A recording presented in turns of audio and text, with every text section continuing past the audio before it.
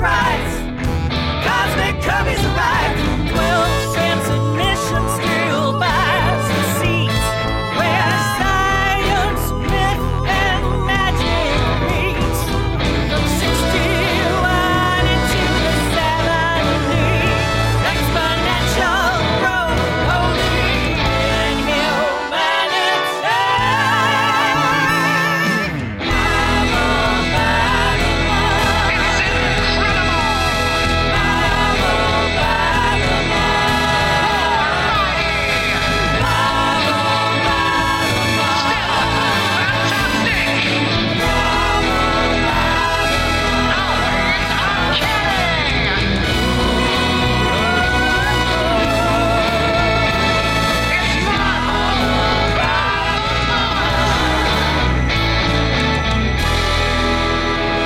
Okay, well, we're not going to be any more ready to do this thing, so let's just do this thing. Hey, everybody, welcome to Marvel by the Month. This is an omnibus bonus episode to complement our regular weekly episodes. We're going to cover all of the February 1970 issues on Marvel Unlimited that we didn't cover in our main episode with Corey Mintz last week. My name is Brian Stratton. Mine is Rob Milne. And I'm Jamie Wenger. As usual, the February 1970 issue of Sergeant Fury is not on Marvel Unlimited. It might actually be a reprint book at this point. I haven't double-checked that. I know at one point Sergeant Fury becomes a reprint book because a lot of Marvel stuff is just kind of turning into reprints now. But that does leave only 6 issues for us to cover this week. Guys, let us try to record less than 2 hours of audio this time. This editing is killing me. Okay. I promise nothing. Short and sweet. No tangents, no jokes. Oh, yeah, This is going to be sounds the like us. best. Just the facts. Yeah. Hey, I'm going to get us started with an issue that I think I can get through pretty quickly because I don't have all that much to talk about. But I fully expect we'll get derailed real quick. Yep. And this issue is Captain America number 125. The story is called Captured in Vietnam. It's written by Stan Lee. The art is by Gene Colan with Frank Giacoia doing the inks. So like I said, I'm not going to spend too much time on this one just because this is the second consecutive issue of Captain America that I feel like it was the lowest priority of the month for everyone involved in the production of this story. Mm-hmm. I do have a fun game you can play with this that could add an hour to it. But if you think that everything that Captain America is saying is something that America is saying, during the civil unrest, Yeah. and There you go. Yeah. He's Captain Metaphor. exactly. Yeah. Mhm. He has no nipples. Go on. Just like America. Yeah. We have puritanical roots. And I don't mean this to be like a dig at the book. It actually does get a little bit better pretty soon, and then it starts getting, I think, personally much better. But hey, there's a certain number of hours in the month. Gene Colan's doing like 7 books now. Stan's doing as many at least. Something's got to give. And maybe Stan is like, hey, this is a book that writes itself. And then he finds out that's not actually the case. Right. After 10 books go by. Yeah. Right. What the results prove is maybe it doesn't. So basically, this issue starts out, Cap is bummed out about what he sees as his betrayal at the hands of Sharon Carter, who had the nerve to put herself in danger trying to rescue him from one of MODOK's traps. How dare she? How dare she? And there is actually one remarkably candid panel on page 2 of this issue, where Cap says, if I had a job or friends or any sort of social life, maybe I could take the loss. But the life I lead, the loneliness, gives me too much time to think, to remember. And I think, like, once again, like, whether this is intentional or not, I think Cap just remains this very heartbreakingly accurate glimpse of PTSD in action. Oh, wow. Of someone who's not getting the help they need and is sort of being like suffocated by their trauma. Oh, that's interesting, because I took that and thought, like, well, I mean, you're like working with S.H.I.E.L.D. all the time, and you're also on the Avengers. Like, how much more? And you have a girlfriend sometimes. Like, Yeah. Like he's not as alone as it looks, but if he's traumatized, and it's not, then that totally tracks. He's Well, obviously a bad communicator. Too, Yeah. That kind of can isolate you more. Right, So, right. yeah. Yeah, well, he's a 1940s guy. He's a terrible communicator. Yeah, that all tracks. That's Yeah, great. but like, you know, also like last issue, I mean, he got pissed off at Nick Fury. He got pissed off at Sharon Carter. He doesn't really hang out with the Avengers consistently. Right. He moved out of the mansion, so He's in a flop house having undisciplined tantrums where he throws like his mask against the cheap lamp he has. The only light. The only in his light in this room. personal Yeah. room. no, I've got no light. Could things get Okay, any worse? super derailing. We made it to page 3. Yep, Oh, pretty God. good, pretty good. Pretty good. Anyway, so interrupting his morbid reverie is he hears about on a news program the disappearance of Dr. Robert Hoskins, who is a world famous peacekeeper in Vietnam. Dr. Hoskins, of course, would go on to play Mario in the 1993 Super Mario Brothers movie. Yes. So Cap decides to do the one thing that he feels like he still does well, and he's going to throw himself into a war zone. So he uses his connections, hitches a ride to Vietnam, and he kind of cowboys this. That State Department guy is creepy. Like, Yeah. seriously creepy, right? Speaking I of think all State Mario, he's Department got guys, yeah. Mario's mustache. He looks like the Corinthian from the Sandman books. Like has glasses, but it's There's just like mouths black behind the Yeah, eyes. yeah. Yeah, there's no soul behind those. Yep. And so Cap gets he basically dives into Vietnam head first, literally. And like from the minute he arrives, I thought this was really interesting too. Is like he just seems lost and out of place. Yeah. This is not World War II anymore. They like first he's like worrying about losing his shield when he throws it if it doesn't come back to him. It's like it's not safe to go out there and recover it. Yeah. He makes comments about the terrain. He's like, I just don't know the terrain Yeah. here. There was something else. He says he shouldn't have worn his costume because it stands out like a beacon here. Yeah. And it's like, if you're talking about Captain Metaphor, I Yeah. mean, it's like Yep. maybe dressing like the American flag in Vietnam was not the smartest idea. Yeah. So, it's chilling if you read it that way. And if you don't read it that way, it's just kind of like, oh, this is just not a very well told war story. Right. But I'm going to go with a metaphorical Yeah. angle.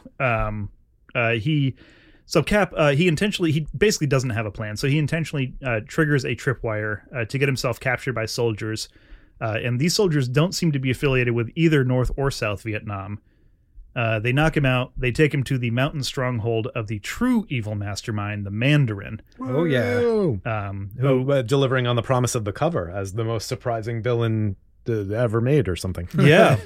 I don't know if he's the most surprising I've ever seen. I but sure wasn't surprised.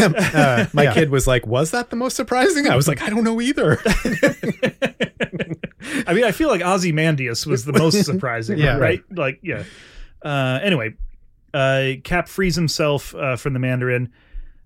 He uses his shield to protect himself against the Mandarin's blast. He rescues Dr. Hoskins. It's just kind of superhero fight 101 for the back half. But at the very end of the issue, even though he has defeated the bad guy, he has rescued Vietnam's best hope for peace. He still ends the issue hanging his head, walking through the rain, and literally dreading tomorrow. Yeah. And all the tomorrows after. Yeah. It's dark. So, so I guess, I don't know, maybe I had more to say about this than I thought I did, but it is, if you read it not on the surface level, it is just kind of A comic book. It's just a comic book, and it's not particularly twisty, but if you do read it as Captain Metaphor, it works real well. He says, I think it's on the last page, one day Captain America must surely face defeat. That's big from Captain Metaphor, right? Yeah. Yeah. And I mean, I do think Stan meant some of that. It's not like you throw Captain America suddenly into Vietnam. Yeah. Without, there's no setup. It's just like he has to go like use his special Avengers ID and get thrown into Vietnam. Yeah. So Stan's trying, and better than many Silver Surfer stories, but it's still not the best story. one could say almost all Silver Surfer stories. One should say that if one has read the ones we have read. Yeah, I feel like at this point that the natural transition here is to have Jamie tell us about Silver Surfer. Oh, yeah, sure. So great. This is The Flame and the Fury, Silver Surfer 15, written by Stan Lee, art by John Buscema and Dan Atkins. So this exciting issue of Silver Surfer opens with the Surfer standing perfectly still, talking about how he needs clothes. I was like, There's a lot of clothes talk in this there's a one. lot of clothes talk. Way into clothes. It's like, man, if I was a kid when this came out, I would be like, oh no, I'm in for it now. What is this possibly going to be about? Tailors. Tailors, yeah. So, as it seems, he heads to a clothing store and sort of like harasses these two guys who have a lot of personality. Yeah. Are they supposed to be anybody? I feel like I always ask that. The tailor is absolutely Jack Kirby. Okay. I mean, that he's got to be, right? Like the little guy, the pugnacious guy with a cigar, who's just like, street talking, like refuses to be impressed by the Silver Surfer. Like, Yeah. I feel like that has to be. Well, Jack Kirby. that's the guy. That's the patron. He's asking for a louder suit. No. The guy who The guy comes from the back. Yeah, you're yeah. right. Yeah. Are there three people? Yeah. There's three. There's Okay. there's the customer who leaves immediately. Oh, he leaves. Yeah. I thought that was the same guy who comes out with the thing. No, I mean that's got to be Jack Kirby. Okay. Yeah, But because also- he comes bursting through and says, I'm coming. What's all the hollering? I only got 2 hands. Which sounds like the thing. Yeah. Yeah. Exactly. Yeah. And do you remember, I think this is something Alana Levin pointed out when we were talking about the infamous Village Voice article, where Stan gets all the credit for all the great things at Marvel, and Jack is, minimized, and he's described as looking like like a tailor's, or something about like working in the clothing industry, Yeah, like, which was predominantly Jewish at the time or something exactly. like that. So it was like a very specifically ethnic slur. Yeah. And Whoa. it's like, I almost like, this feels like picking up on that. Like, Yeah. and I don't think it's meant to be disrespectful to Jack. I think it's actually meant to be like a funny tribute. It's like, oh, there's Jack Kirby. Right. Mhm. But I do think it is sort of like buying into that whole stereotype. Yeah, I think you're right. Yeah. Subtext. Yeah. Whoa, we might know too much. No one's ever said that about me before. No, I know. It's a lie. But they have some conversation, and eventually they agree to help him buy clothes. It's like a needlessly not dramatic, but like it goes on It longer fills than 4 pages. Yeah, it Yeah. certainly does. And by clothes, we mean another pervert raincoat. Yeah. Right. The same clothes that he's had literally the whole time. He's like, That he's just been ganking from dumpsters. Like, right. Now he's paying top dollar. Yeah, they smell better. Right. So, yeah. So while he's there, he mentally recaps the past like 6 to 12 issues of his history. Just every villain he's ever fought. Yeah. And then through that, he realizes that he should visit his buddies, the Fantastic Four, especially now that he has his new fancy disguise. which is fooling no one. Yeah. Yeah, he doesn't even have the gloves this time, I don't And think. he's on the surfboard. He's on the surfboard. He's flying around on the surfboard with like a scarf and a Macintosh or whatever and a, Yeah. and a hat. Yeah. I guess he is wearing trousers this time. That's the Oh, that's the upgrade. yeah. Yeah. He pays for the suit by turning an ashtray into gold, which I was like, hey, maybe that's some symbolism for something, but I don't know what it would be. It's like the cigarette tax or something. So he gets to the Fantastic Four's place and he overhears them talking with like an army guy about getting the Surfer. And he jumps to the conclusion, which like, seems kind of reasonable given everything that's happened to him in the history of his comic book. So he thinks they're after him. He makes a scene and the Fantastic Four try and keep him there so they can explain what's going on. Right. But they fail to A, explain, and B, keep him there. Yeah. So This is one of those like very frustrating comic tropes where if everyone involved just had one conversation, like a single 10-second conversation, Which- everything would be cleared up. exactly. Yeah. Very sitcom level. Yeah, Yeah. right. So the Human Torch follows him. They fight quite a bit. They get into space for a moment, and the Surfer like bonks into the barrier that He forgets about. he forgets about. I was like, Oh, wait. that's One important moment here. On page 7, the Surfer leaves the tailor shop. Like at 6, he's done, and they show him outside of it. Mhm. On page 11, he throws off all of his clothes. yeah. I just wanted to point yeah, out that this lasted for 4 pages. because they're holding him back. Yeah. He couldn't possibly fight in a trench coat. Yeah, then he bonks himself on the atrium of Galactus. Not Yeah. his finest hour. In order to preserve my freedom, then let me be fettered by no human clothes. Like this definitely, if there were some kids who read this at exactly the right age, and it definitely informed some of their preferences. later in life. Commando. Yeah. Let it be known the surfer only fights nude. Greco-Roman style. So the surfer bonks into the barrier that's been keeping him there. He kind of falls back to Earth, and then I don't know. They both kind of fall back to Earth. They're both kind of fine. Yep. The torch gets pinned by the surfboard, which I thought was actually kind of cool. Mm-hmm. But they're all basically fine. The surfer says like he'll never trust another human again, which I think he now says every issue. Mm-hmm. Yeah. But this time, seriously, guys. seriously, Yeah. I can quit humans anytime I want. I'm just choosing not to. He is trapped on our planet. Yeah, to be fair, I guess. Yeah. So Johnny says like he would never betray a friend. But while he's saying that, the general calls in some more army folk because their fight's getting out of hand. Page 17 has my panel of the month. The guns. Oh, the one Jeez. before the guns. Oh, he yeah, is yeah. so emo that he cannot even support his own body weight against a pole. Yeah, he's just bummed. Yeah. He's just listening to The Cure. Yep. So the army shows up to blast the surfer. Surfer gets away. There's an intense panel of the surfer screaming, "I will endure no more." Oh, if you think you've seen an intense Silver Surfer panel, wait 3 months. Ooh, okay. Yeah. Mark this day. Or that day? Mark a day. Wait 3 months of Marvel time or our time? The issue that the last issue of Silver Surfer. Okay. Yeah. Oh, wow. Okay. Yeah. They are doing all this fighting. The army's now kind of blasting away. And ultimately, Johnny gets hurt in the fight and falls on some subway tracks as a train is coming.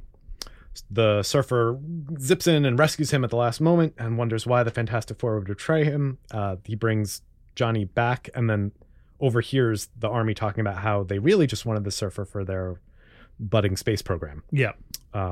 At which point the surfer realizes that he is the jerk of this issue and that maybe that makes him too human or not human enough? Question mark. It's a thinker. It is a man. think piece. So many Silver Surfer issues happen. So, two things I will say about this issue. I was less bored by this issue than any other Silver Surfer issue recently, other than the Spider-Man issue, which I thought was great.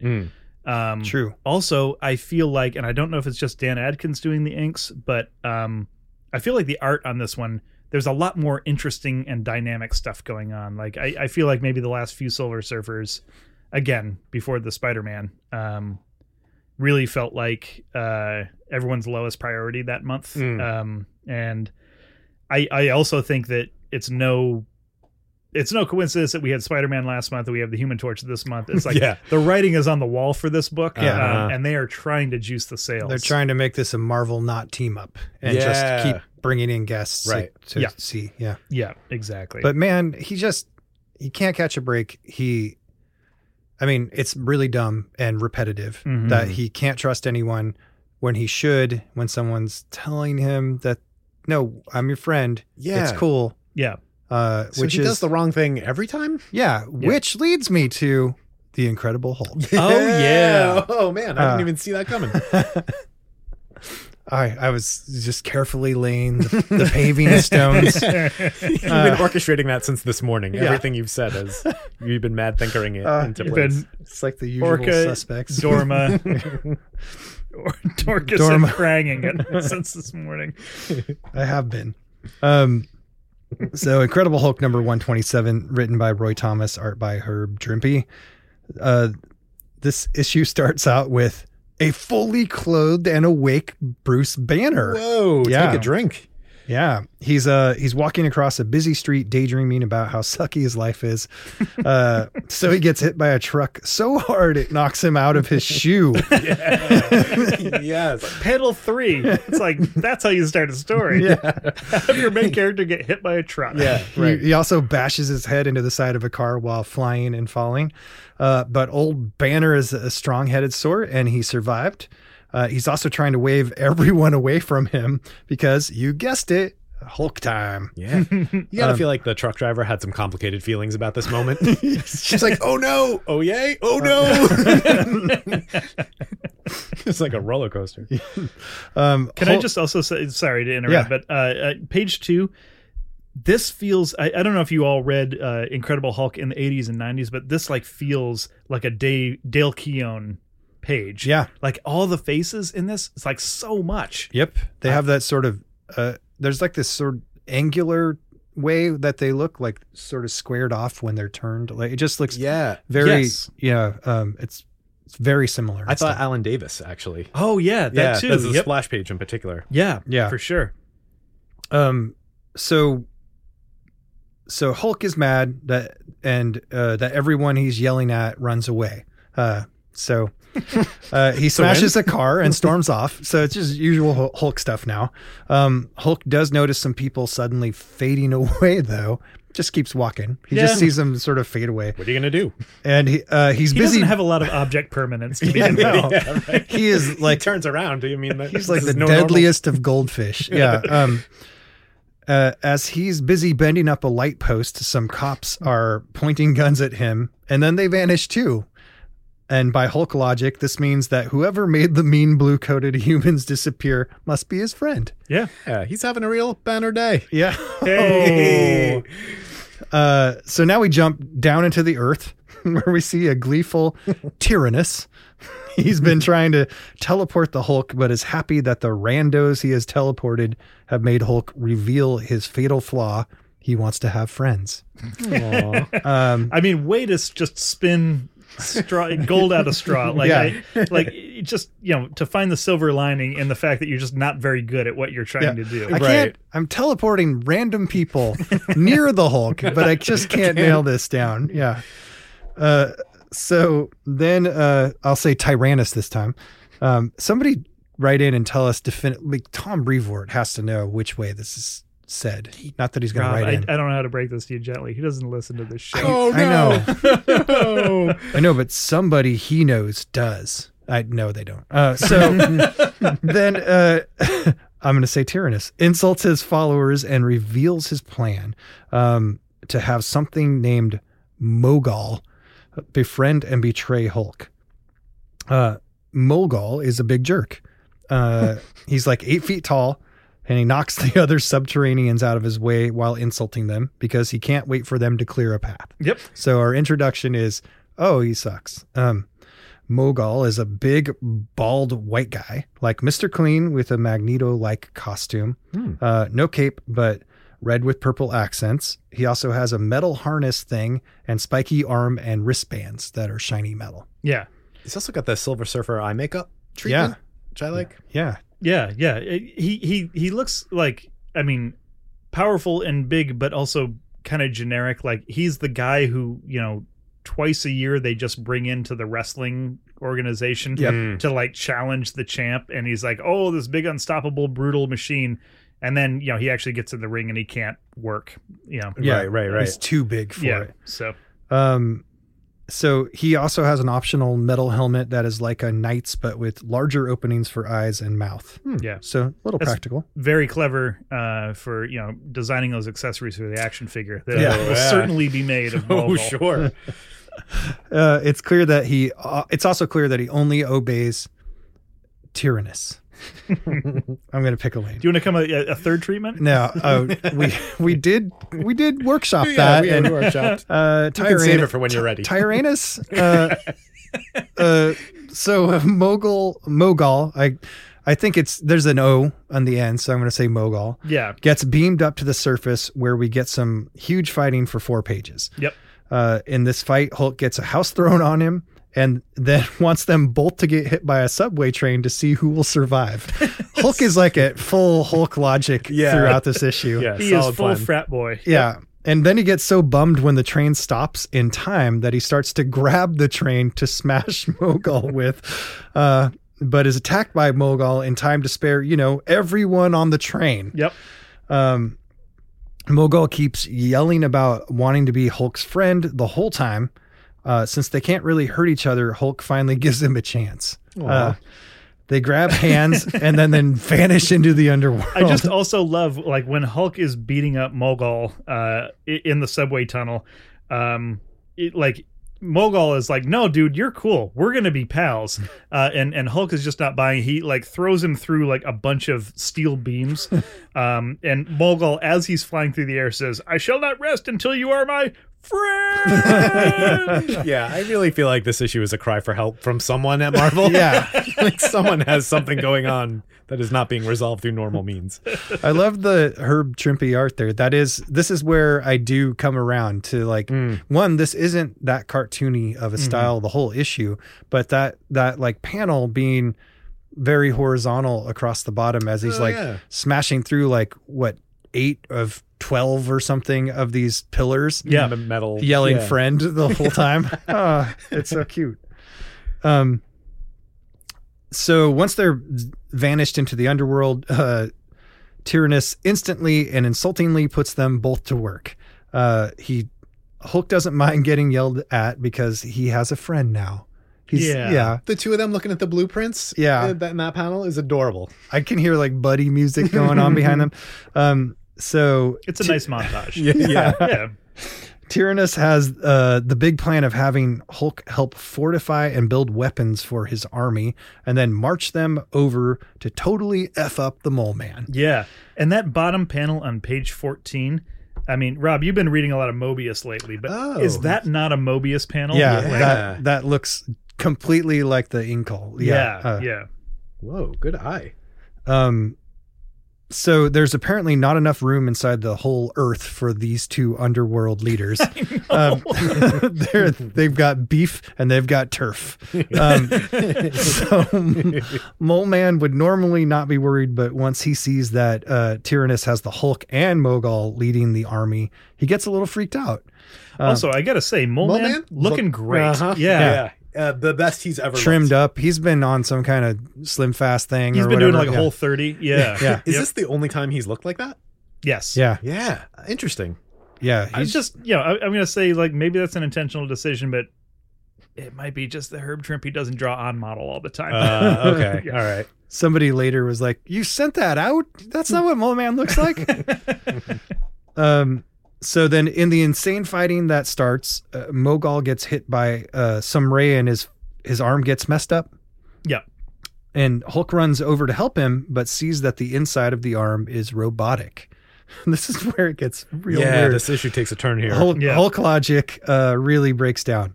So in Hulk logic, whether or not Mogul really likes him is moot since he's a robot. It's pretty racist. It is pretty racist. Yeah. And Hulk just does not care about artificial intelligence whatsoever, and he lacks his organic intelligence. So, so Hulk rips Mogul literally in half in a scene prescient of the old Wolverine rip that will come much later in an Ultimates comic. Yeah. Not in Hulk 181, as some people think. They have a fight when Wolverine appears, but he doesn't get ripped in half. No. That's sort of a retconny thing. Yeah. Then a brutal scene of smaller and smaller bits of Mogul earnestly reiterating his friendship for the Hulk just happen, and Hulk continues just crushing him literally to dust. Yeah. It is brutally terrible. Yeah, he ends up, so he goes from a body ripped in half to like a small, I don't know, like a brain pan. I don't know. Yeah, like a small machine you could hold in your hands, which Hulk then crushes and then smushes to dust. Like, it's just done in so many steps, and the whole time he's like, "I love you." Yeah, please, Hulk, pal. do not smash me. Do not destroy me. I am your friend, Hulk. Your only friend. It's tough. Yeah. This was a deeper Hulk issue than I thought when I volunteered for it. But Hulk gets mad and confused, and after breaking down the gates of Mole Man City with this giant piece of machinery, just doing what Tyrannus says, he turns around to seemingly threaten Tyrannus, and then instead leaps over him back to Tyrannus's empty city because everyone's out having war, and then totally destroys it. It's weird.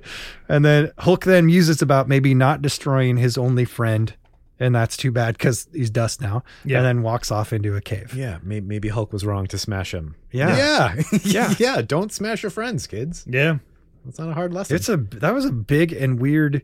There were some huge turns in that story. The whole jumping back to destroy the entire domain of Tyrannus was not something I saw coming on the last page. Yeah, it was it was a wild turn of events. I just these like Hulk is not always a good book in this era, but it is never a boring book. Like there's always stuff that happens here is like I did not see that coming. Right. Yeah. And like that I think they stuck the landing on a few emotional beats in this. Yes. Like, I mean, we're joking around about it, but like, I mean, they're like, if you're of age, like that was probably emotionally affecting. Oh, absolutely. Yeah. I mean, the fact where he's just like murdering his only friend. That hit me even now. Yeah. I mean, we're older and softer now. We've murdered our friends and things by sure. now, but You get to a certain hasn't? age. I mean, If you haven't lived. Okay. Well, I'm going to take us over to Avengers number 75. This story is called The Warlord and the Witch. It's written by Roy Thomas, art by John Buscema and Tom Palmer. I'm relieved to tell you that there are no awkward racial dynamics in this issue. Yeah. So that's one issue of Avengers in a row where that is the case. we need one of those little signs that they have in like gone X amount of The days without workplace a accident. workplace incident. Yeah, X amount of days without something that has aged terribly. Right. I also noticed a, distinct lack of Yellow Jacket, so that probably helps. Well, yes, Yeah. exactly. The story starts out perfectly with Hank Pym announcing that he's leaving the Avengers. Yay. He's going to be moving to Alaska to monitor the oil field's effect on wildlife. So if you're upset about climate change, you can just blame it directly on Hank Pym's bad science. Unfortunately, he's taking Janet Van Dyne and Bill Foster with him, both of whom are like infinitely more interesting than he is. So Has Bill Foster been around? not really. I mean, he's like kind of been in the background of some Iron Man stories because he got a job at Stark Industries, but I couldn't remember the last time I'd seen hide or hair of him. yeah. So I mean, it would have been nice if we could have brought him in to the stories, especially after what happened the last couple of issues of Avengers. It'd be nice to have a prominent black character doing some cool stuff. Yep. But hey, you do you, Roy. Anyway, Hank's gone. That's great. The big story of this issue is the return of Quicksilver.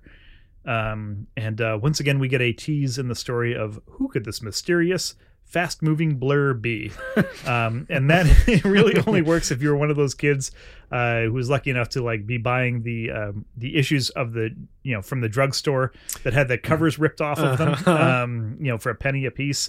But if you saw the cover of this issue, you know exactly who this is as soon as this starts happening. Also, another claim to fame of this cover is this cover is the Quicksilver card in Marvel Puzzle Quest. Oh, well, there you go. Yeah. So, It's his hero shot. I immediately wanted to possess this.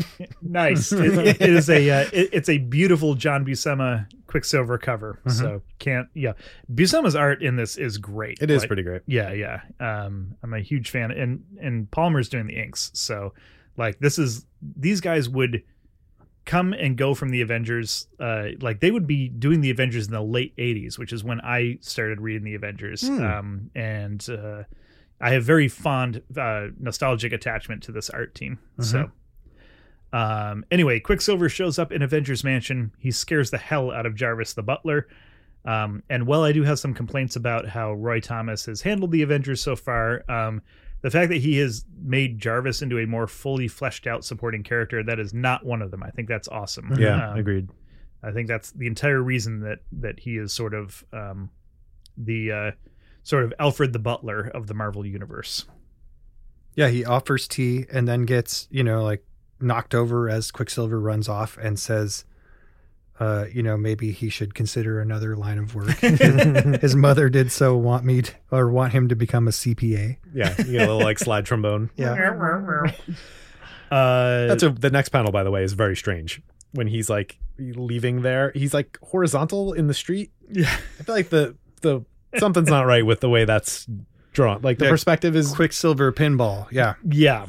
Yeah, he's like fully horizontal in front of a car that he It just looks bounced as off of. bonkers as the Human Top did when he first debuted. Yes. Right. Must have more speed. More! And the way to do that is by curling up into a ball and bouncing off of cars. So Quicksilver, he finds the Avengers at Hank Pym's going away press conference. They have a predictable initial disagreement, which leads to everyone behaving irrationally and fighting. Then Giant Barton catches Quicksilver After he bounces off of Vision. after he bounces off of Vision. So Vision, then this is the first meeting between Quicksilver and his future brother-in-law. Yeah. Oh, whoa, that's cool. Yeah. Claim to fame for the issue. Yep. So, they subdue Quicksilver.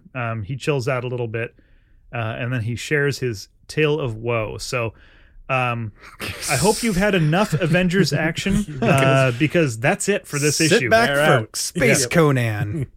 This is another thing I don't love about Roy Thomas's take on the Avengers is that you get like 3 pages of Avengers, and then the rest of it is whatever story he actually wanted to tell. Yeah, yeah. You can't just do what you want, man. Like there's a cover. Like people are buying this for a specific reason. Yeah. That ship has sailed. Yep. Yep. So here's the deal. This is the flashback we get. So Quicksilver's sister Wanda, the Scarlet Witch, if you remember, she lost her hex power months ago. That's why she left the Avengers. She's been touring the libraries of Europe in search of arcane knowledge to help her restore it. So in addition to this being the first meeting of Quicksilver and Vision, this is also the first indication we have that Wanda's power is more than just a mutant ability. So this is like the first kind of inkling that this is actual magic that she does. Huh. Quicksilver refuses to believe it. He says, no, your powers come from you being a mutant. But he's being a supportive brother, sort of, and To a fault, like always. yes, exactly. And they wind up exploring the library of a creepy old hermit, wizard, monk person. Sure. I mean, it's Europe. yeah, exactly. They're all over the place. This place is filthy with them. Yeah. And as they do, a glowing tome reveals itself. And Wanda starts reading a spell within it, and it summons Archon the Magnificent. Rob, can you give us a description of Archon the Magnificent, please? Conan. Yep. It's Conan with a quiver full of lightning bolts. Done. So this is, I believe this is all part of Roy Thomas's attempt to get some swords and sorcery stuff happening in Marvel Comics. He did that story in, was it Tower of Shadows that we talked about with Joe Keating a couple weeks ago? Yep. Where he did like a very Conan knockoff. Star the Saxon or something like, or no, that's Alan. Star Saxon's different. It's Star something. Yes. But he is very much, and I should say Conan. I always like, I've been reprogrammed by Conan O'Brien. But whoa. grew up fully saying Conan. Conan. Huh. Conan the Barbarian. It's Khazar. Yeah. Yeah. It's not Khazar. Yeah. Hey, everybody, it's Khazar. That sounds way more fun. And then, but if you remember, like when Roy Thomas first started writing Submariner, he basically did it was an underwater swords and sorcery. Yeah. Oh, yeah. That right, was whatever Nama, the forever story. Yeah. The skull, The serpent-headed. It even ended with the serpent-headed god sorcerer. Yeah, totally. And when he was like at the very beginning, when Namor first got his own story, like he was like on that infinite quest for the spear, and like it felt very, very much like, hey, it's Conan, but underwater. Yeah. Mm-hmm. I have to say, I have to correct myself. It was Naga, because I remember the joke of the saga of Naga. Naga. Good callback. Okay. Well done. Yeah. Yeah. So obviously Roy is trying to make this happen. For all we know, like Marvel is actually talking to is it the Robert Howard estate? Did Robert Howard do Conan? I think so. I think so. I don't know. Yeah. I'm not sure now. Yeah. I'm not a Conan fan. We'd have to look it up. My fandom is fleeting. Yeah. Well, if that was who it was, we're going to leave that part in, and if it's not, I'm going to cut it out. Anyway, so as far as we know, Marvel is trying to like actually get the Conan license right now, and so this is like further proof that it's like, hey, we can do a book like this. So anyway, and like to put Archon in an Avengers book, like that's pretty prominent at the time, right? Yeah. Yeah. Mm-hmm. Yep. It gets their Justice League. Right. It's not like they're putting him in like Silver Surfer, or, you know, The book that's like, about to be this guy. canceled. Yeah. So Archon is the warlord ruler of an alternate universe. He has a quiver of lightning bolts that can zap people from Earth to his world. And his world is sort of this vicious realm of constant warfare. It's a real killer be killed libertarian paradise. So we get a little bit of Inception here, because it's a flashback within a flashback. Yes. Yep. So we're so far from the Avengers. Yeah. Like we just couldn't really be further away from like the reason you bought the book. Now we're in space barbarian land with him reminiscing. Yeah. Yep. So now we are in his flashback within Quicksilver's flashback. We learn that Archon's world had a cosmic tragedy befall it. The energy ring that surrounded the entire planet and gave it life disintegrated, which is basically as if their sun had run out.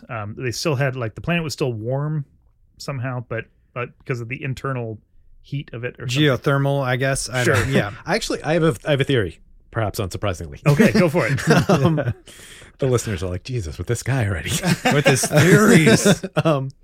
The way they draw the Archon's view from space, like it's the Earth or the Archon land surrounded by all these balls. Yep. I was wondering if it's like an atom. Oh. Like, are they tiny? Is Archon land in the micro universe or something? Possible. I mean, we'll find out as we read through the next 50 years of Marvel Comics. Oh, but- good. Great. You'll Place your get your bets. answers. Yeah, I just thought, like, given how they end up fueling it, or like with the light from the Oh, yeah, you know, because like, Yeah. yeah, because that's the deal. So it's like, basically their sun has gone out. They can't grow any food. There are diseases that thrive on darkness on their world. So it's like everyone's getting hit by a plague, but suddenly light returns one day, and it's due to atomic explosions on Earth. Every time there's an atomic explosion on Earth, it lights up Archon's world for 1 year. Unfortunately for them, Earth is not warlike enough to cause a massive enough nuclear explosion. Yeah, we get that a lot. Yeah. It's because if they got like a really massive nuclear explosion, it would be enough to illuminate their world permanently. It would also destroy the Earth, but that's a secondary concern for Right. them.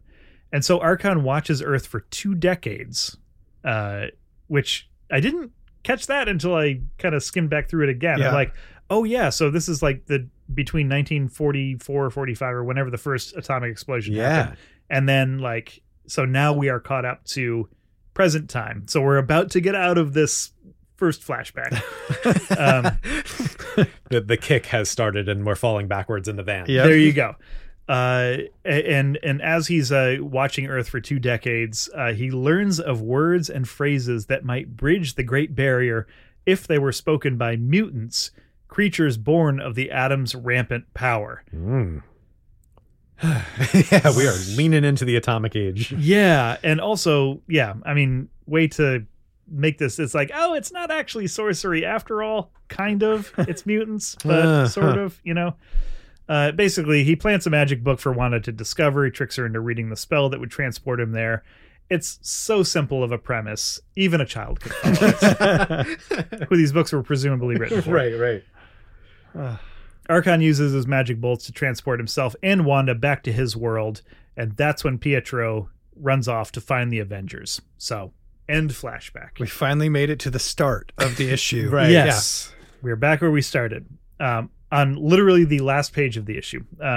Because conveniently enough, as Pietro finishes his story, the Avengers see a news broadcast about a barbarian with lightning bolts abducting top nuclear scientists from a major conference. Which is good that they did hear that, because they're poking holes in this story right away. Both Vision, I wrote that, both Vision and Black Panther are like, there are inconsistencies in your story. Like, there are holes. Why? Yeah. I thought it was a weird thing to add, given, I mean, like, what?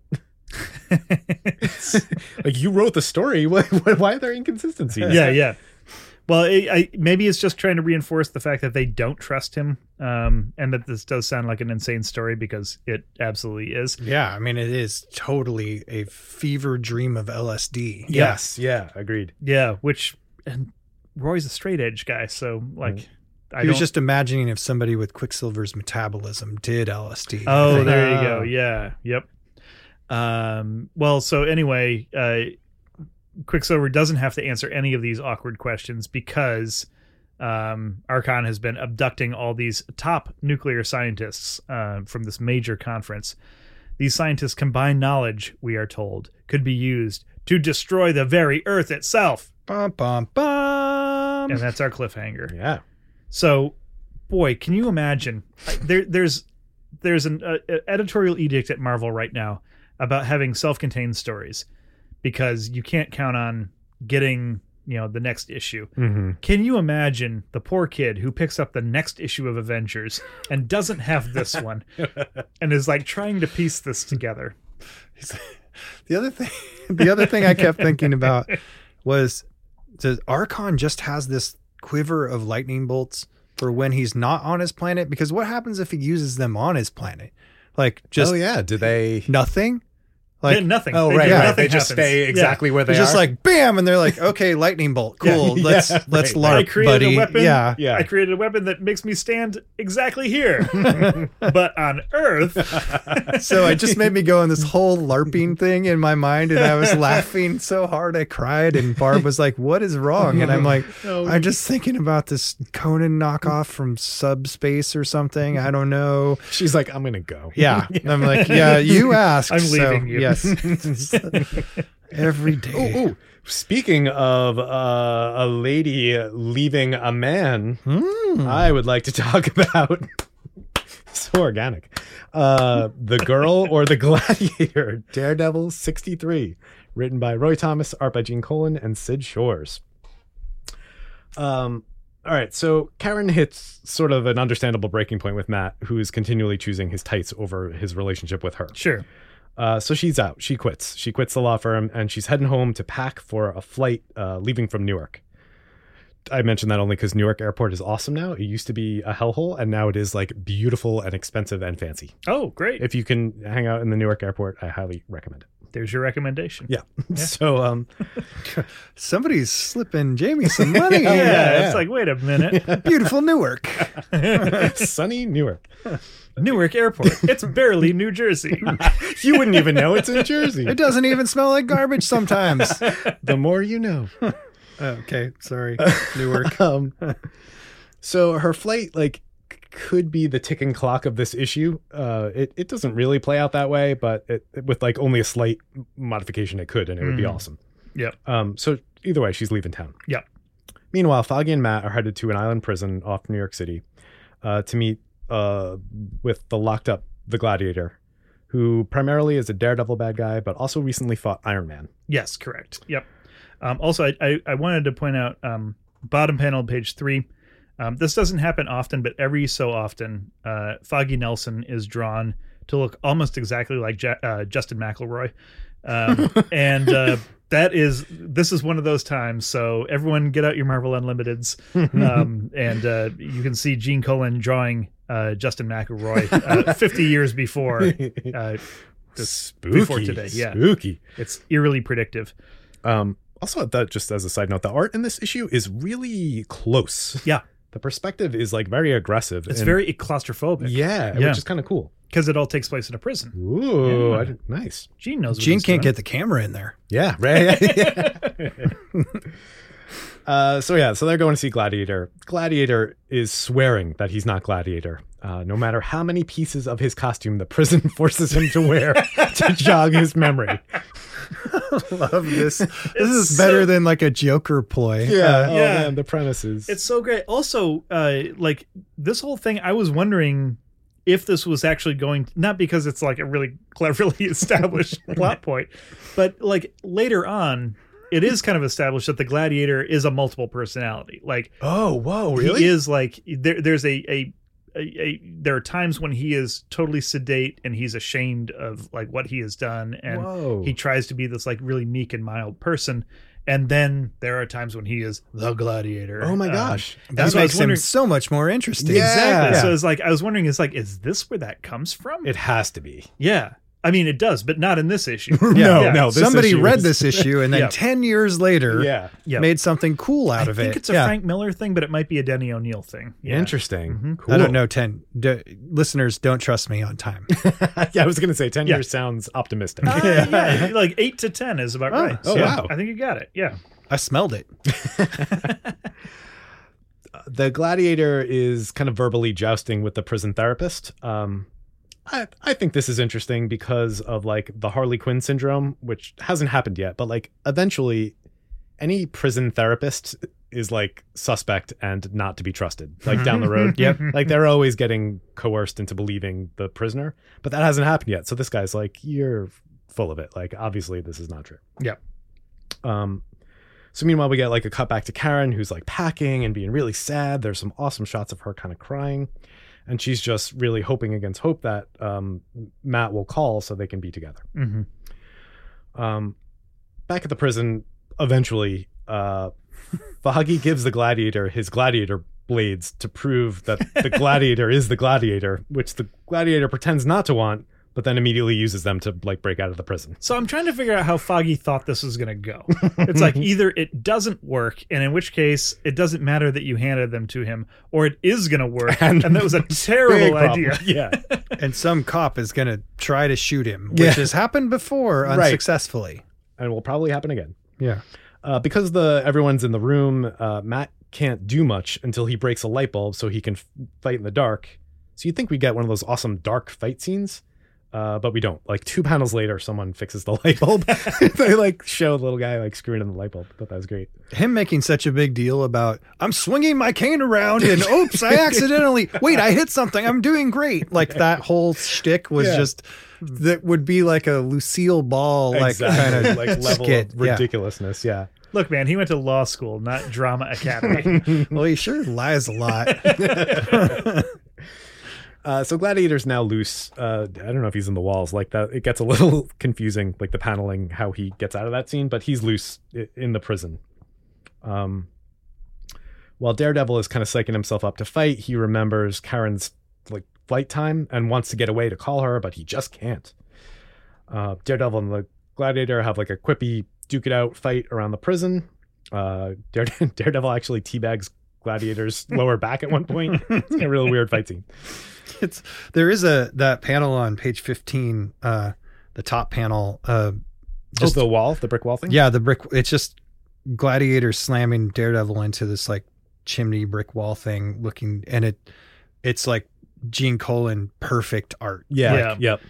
Just there's some art that's questionable in here, but that's one panel is just beautiful. Yeah, I felt like a lot of the momentum didn't work in this book, and it usually does. Yeah. And I was wondering if that's because of the claustrophobic sense. So you win with the claustrophobia, but you lose with the momentum, maybe? Yeah. I think that's part of it. I think with the inker Sid Shores, I think, who's not the usual inker. That's like a punt for inking. Yeah. It's a little bit of one. Yeah, I mean, I hate running down anyone who, Well, if his name shows up on it, it means that it was running late and somebody was Yes. helping. That's what I mean. I didn't Yep. mean that. Yeah. Yep, correct. Yeah, exactly. It was it's probably a rush job.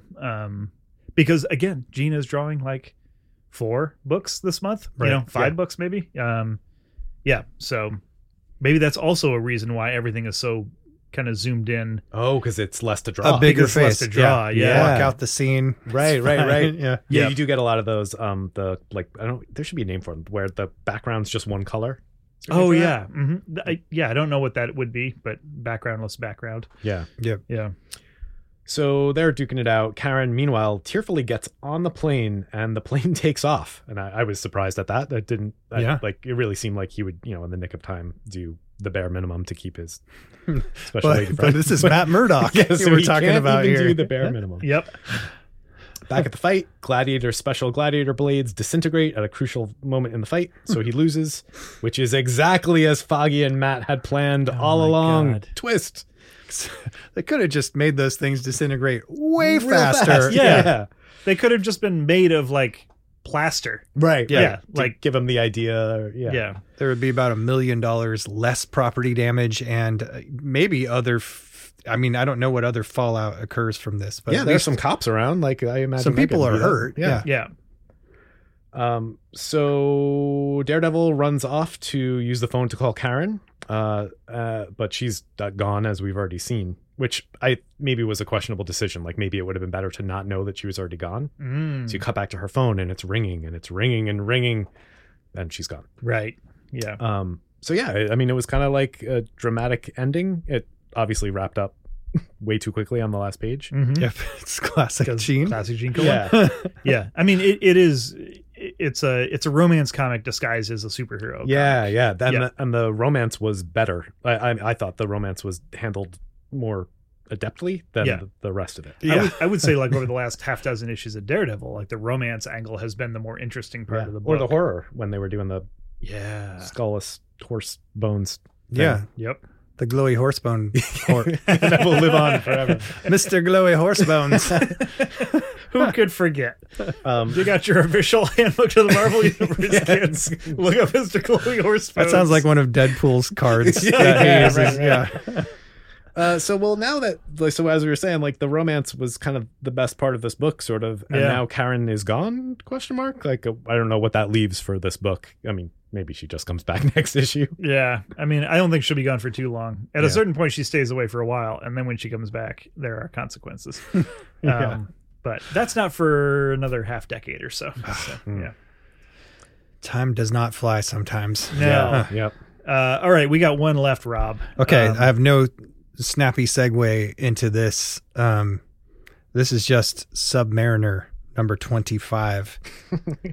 A World. I was going to say, speaking of Submariner 25. It's titled A World, My Enemy, written by Roy Thomas, art by Sal Buscema, with Jim Mooney and Joe Guardioso, which is Mike Esposito. I So want to do a set of trading cards that are just Mike Esposito's fake names. That's awesome. Because there's like half a dozen of them at this point. I want it to be like a whole like heist team. Yes, That's all. but Yeah. they're all Mike Esposito. Yeah, like, but in the Marvel universe, like that would be the God. best. that would be great. yes, Yeah. So Submariner is back as my favorite subby flavor. Eco-terrorist surprise. yeah, Um, yeah. He was already, we talked about this with Corey Mintz, and when he popped up in Iron Man, there was some pollution issues and he messed some stuff up. Yep. And was very upset, notably because he found some dead fish. So after the events of the fabled Dorma, Dorcas, Orca, and Krang, Yeah, well done. Atlantis is in need of some inspection and repairs. So Namor and Dorma head out to do some inspecting of the outer frontiers of their territory, riding a fish shell themed chariot pulled by some sea turtles. Yeah, it's kind of like an underwater duck boat. Yeah. Yeah, It's right, pretty right. cool. Yeah. As they approach the furthest outpost of the kingdom, they hear no trumpets to herald Namor's approach, which is weird. And sure enough, He's like, trumpets play wherever I go. What is going on here? Dorma's the one who's mainly concerned, and Yeah. Namor's like playing it down like, it's cool, It's you know, fine, it's it's fine if the trumpets don't go all the Yeah, time. so we I'm don't have with to you make a for big- the trumpets. Yeah. So they find all the Atlanteans at the outpost dead. So this is a step up from some fish that Namor found in the Iron Man. Yeah, comic. right. So the Scooby-Doo mystery is over very quickly as Namor finds canisters of chemical agents labeled Property U.S. Army Chemical Warfare. Army. Just maybe black out the... anyway, apparently the sentries thought the toxic garbage canisters were depth charges and fired upon them, which caused them to leak and kill everybody. Right. Namor uses himself to drill a hole in the ocean floor, create a whirlpool, and send all the garbage deeper into the planet. I assume down to the Mole Man. I was gonna or- say, yeah. the Mole Man launches a revenge plan against Namor. Yeah. And he's just Again, we're inceptioning. Yes. So Namor is appropriately pissed. Everyone expects him to immediately start war against the surface. But he has a more subtle plan, especially considering Namor. Yeah. Yeah, right? yeah. He sends small crews to the surface to start ordering and diverting all ship traffic from their boundaries. One crew disables the rudder of a shipping vessel and has whales pull it to shore. Most vessels are diverted peacefully, but some get sunk. Yeah. Then Namor personally lifts an entire Soviet sub out of the water and deposits it on land to make a point. Yep. With the stage set, Namor and Dorma head to the United Nations, force their way in, and Namor demands that Atlantis be recognized and admitted as a member of the UN, which was, Reasonable. Yeah. Especially comparatively, but like baseline reasonable. yeah, like we are a nation, folks. Yeah. And that feels like a modern twist. This feels like Star Trek Next Generation. Yeah. Right. Yeah. Good analogy. It absolutely feels like, I guess now we kind of take for granted it's like, well, of course, Namor is the leader of a, recognized nation. But like, this is really the first time that has ever happened. Yeah. Where he's like, I have to participate in this global thing with you. So recognize us. This is honestly, I think like it's the best idea Roy Thomas came up with this month. Yeah, I think so too. Agreed. I loved, and then we know more about this too, where we get Magneto with an asteroid or whatever. You get to just imagine the UN of the Marvel universe. Like take a second to think about like Kazar being represented. Right. Kazar, Black Panther, Namor, Magneto, the island off San Francisco. Latveria. Yeah, Latveria. Yeah, Doom's Latveria. Krakoa. Yeah, the X-Men alone have had like 3 or 4. Yep. So it's just it would be a much more colorful UN. Like I would watch C-SPAN all the time. Oh yeah, it'd be must-see TV. Yeah. So anyway, some of the folks in the UN call Namor a menace. Namor then recounts the ecological horrors that humans have wrought, and then loses his temper a bit and smashes a lectern. But just a lectern. Yeah, and just a bit of the lectern, not the whole thing. One microphone. Yeah. It's really more of a mic drop. Yeah, I right. think so. And before they invented mic drops. So he's paving the way. With Namor, like another Roy Thomas innovation. Roy Thomas invented the mic drop. So before anything else is discussed, Dorma's air breathing pill starts to wear off and they need to get back to their vessel at the docks. Namor is getting a little weak too from expending all his energy with his temper tantrums and having being out of water. Some army folk are blocking them at the docks with, tanks and stuff. As they do in the Marvel universe, the army's just constantly circling New York with tanks waiting for something to happen. This is not legal. You cannot do this, army. My kid was like, are the army guys good or bad? And I was like, oh boy, we're going to have to bookmark this conversation. When you're older. Yeah. So as Namor worries about being able to fight them, he is splashed suddenly by a bunch of water from off camera. We find out it's Diane Arliss who has shown up to throw a bucket of water on him so he can power up. And there's also, I didn't mention the whole subplot deal with Dorma constantly worrying about Diane cutting in on her man. She wanted to go with Namor to the UN because she thought this whole thing was an elaborate pretext so that he could have some time with her in New York. So she does not trust him. Mm-hmm. And he's given her no reason not to trust her, right? He's been totally... No, I mean, I would say Namor wears everything on his sleeve. He doesn't even wear sleeves. He doesn't even have sleeves. Yeah. He doesn't wear shirts or pants, really. Yeah, you can tell how he's feeling at any given moment. It's like literally. Yeah. So Namor's like, with hardly a thanks, it just flies Dorma into the ship over the army. And then he orders the crew to fire a missile at the army folk on the dock. Who made that missile? Oh, yeah. That's a weird looking logo, right? On that thing? Yeah. Also, does Atlantis have missile developers? I think their control of electricity would be either limited or super advanced. Yeah. And their brand is the Trident. That did show up a little earlier in this issue, too, when the first... Did they buy them from Doom? Maybe. I bet. Yeah. Who is the arms dealer? Or are these Stark? Did they come through black market Stark? Huh. Yeah. But maybe they developed their own missiles. I don't know. For air. Sure. You're right. So Now Namor looks on their view screens and sees that there are civilians, including Diane, crowding onto the dock.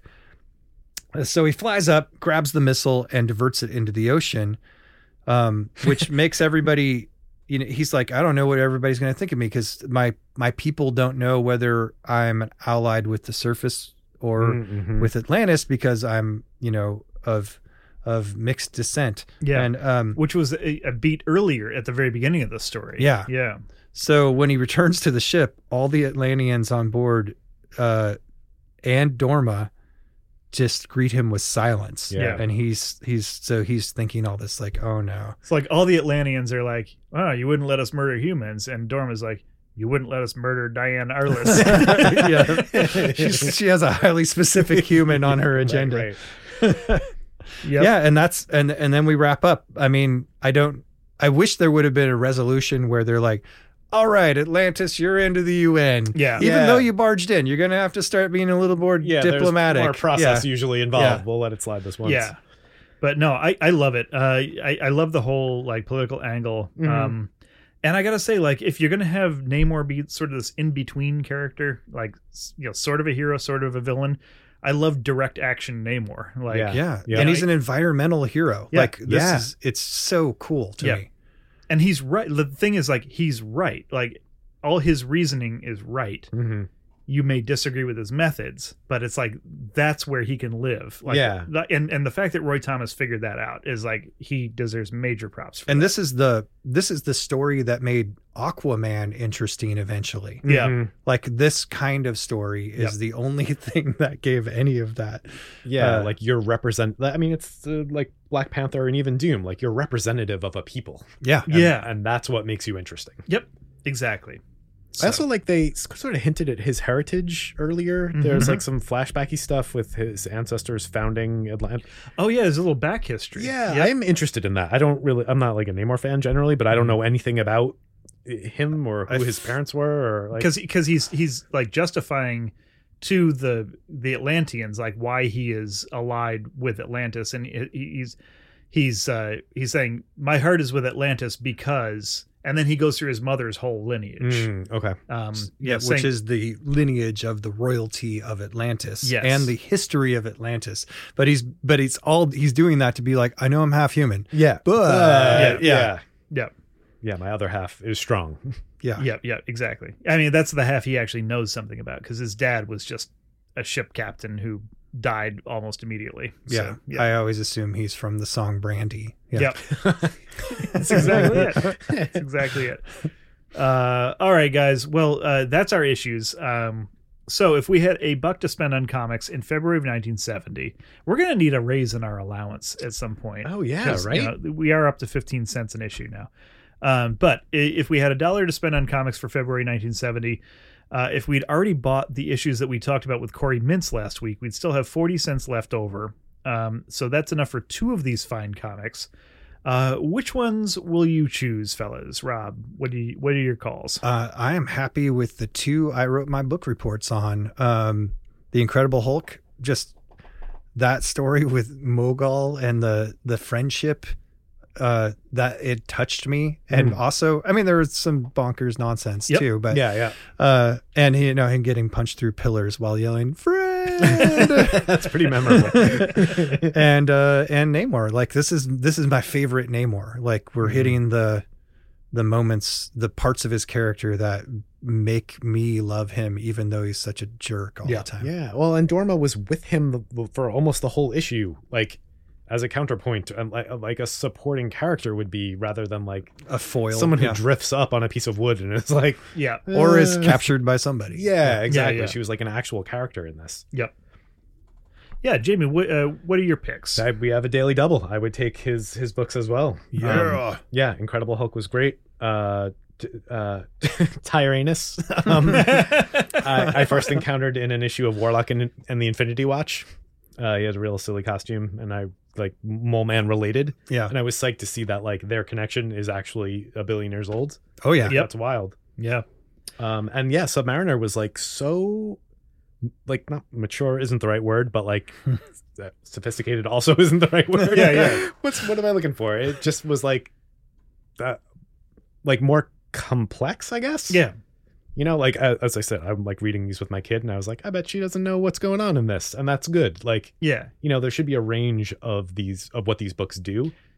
It's complex, but not needlessly complicated like the Avengers story was. Yeah, it's not convoluted. Yeah, It yeah, just yeah. like has mature themes or something. Like, Yeah. like the UN is involved as like a significant plot point, and I Yep. thought that was cool. Yeah. Well, I mean, who am I to disagree? I would also go with both of those. Whoa. I love the issue of Submariner. It's just, you know, the promise of Marvel Comics has always been like, it's the world outside your window. And I feel like recently we haven't gotten a ton of that, but this really does feel like, well, yeah, I mean, if there was an Atlantis in a world similar to ours, and, you know, it was dealing with all the effects of pollution and everything else, like, they would absolutely demand representation on the world stage. And if their monarch was this superpowered fish man, like, it wouldn't be an option, you know, Yeah, like he would right. play some hardcore realpolitik to make Yeah. that happen. Mhm.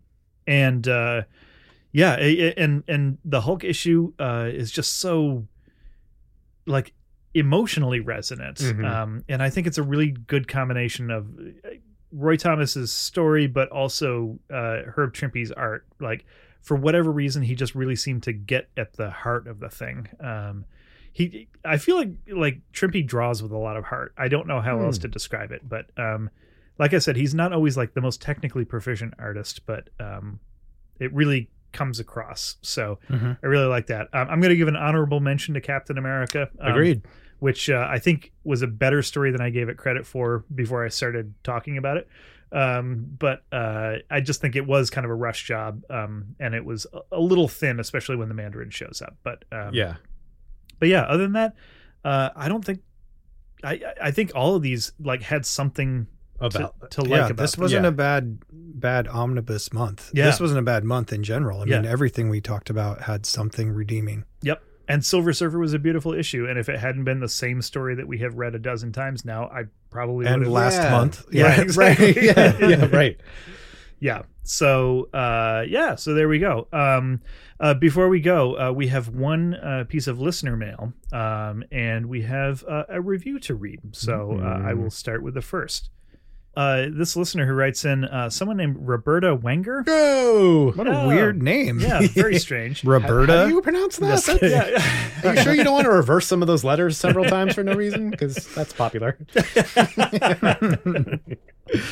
Anyway, Roberta writes in, and she says, "Hey guys, I just listened to." She said the latest omnibus episode. I'm late reading this, so she was talking about the December 1969 omnibus episode. And here's my take on the critique of the Iron Man comic. Tony Stark is no longer a superhero. His amazing costume gives him all his superpowers. Now, without the heart-protecting mechanism, Tony is a mere, although mega rich, mega brilliant, mega snarky, and egomaniacal mortal, capable of making super bad decisions. He is not a villain. His actions aren't based on evil.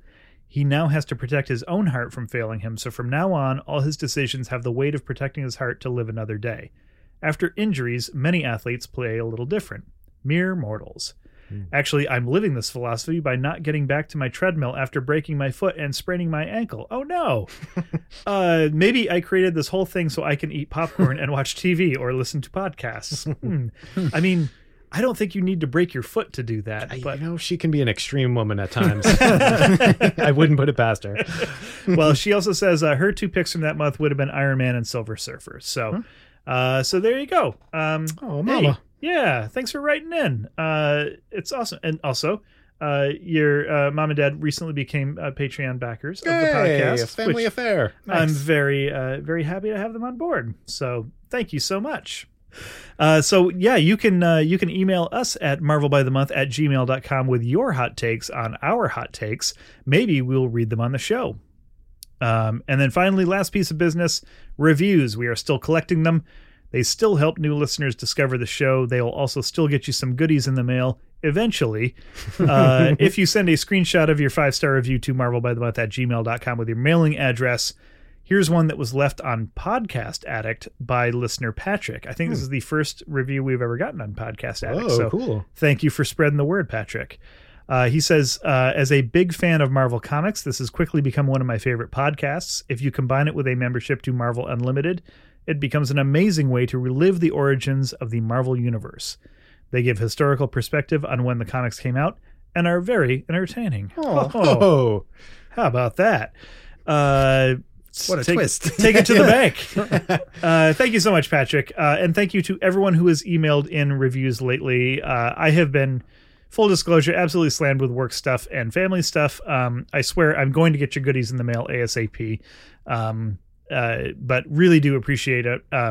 We check for new reviews almost every day. Jamie checks every day. I mean, at least saying only every day really doesn't do justice to my process. 700 times a day. Yeah, it's not hourly, but it's not hourly. Yeah, Apple Podcasts has actually asked him to stop visiting. Yeah, I'm screwing with their metrics. Yeah, so, but no, it's always great. It helps people discover the show. And, you know, it's a nice little, I don't know, ego boost. What is it? Like, it puts a little spring in our step every time we see another one come through. Yeah. So, yeah. It makes us funnier the next time. That is definitely true by a measurable degree. We'll reveal the math at some point. Yeah, it's legit. Well, that's all for this week. You can support us on Patreon at patreon.com/MarvelByTheMonth. Instagram's the main social channel we use. You can find us there at Marvel by the Month. MarvelByTheMonth.com has links to our other social channels as well as our shop. Thank you so much for listening. For Marvel by the Month, I am Brian Stratton. I'm Rob Milne. I'm Jamie Wenger. And we will see you next week for next month.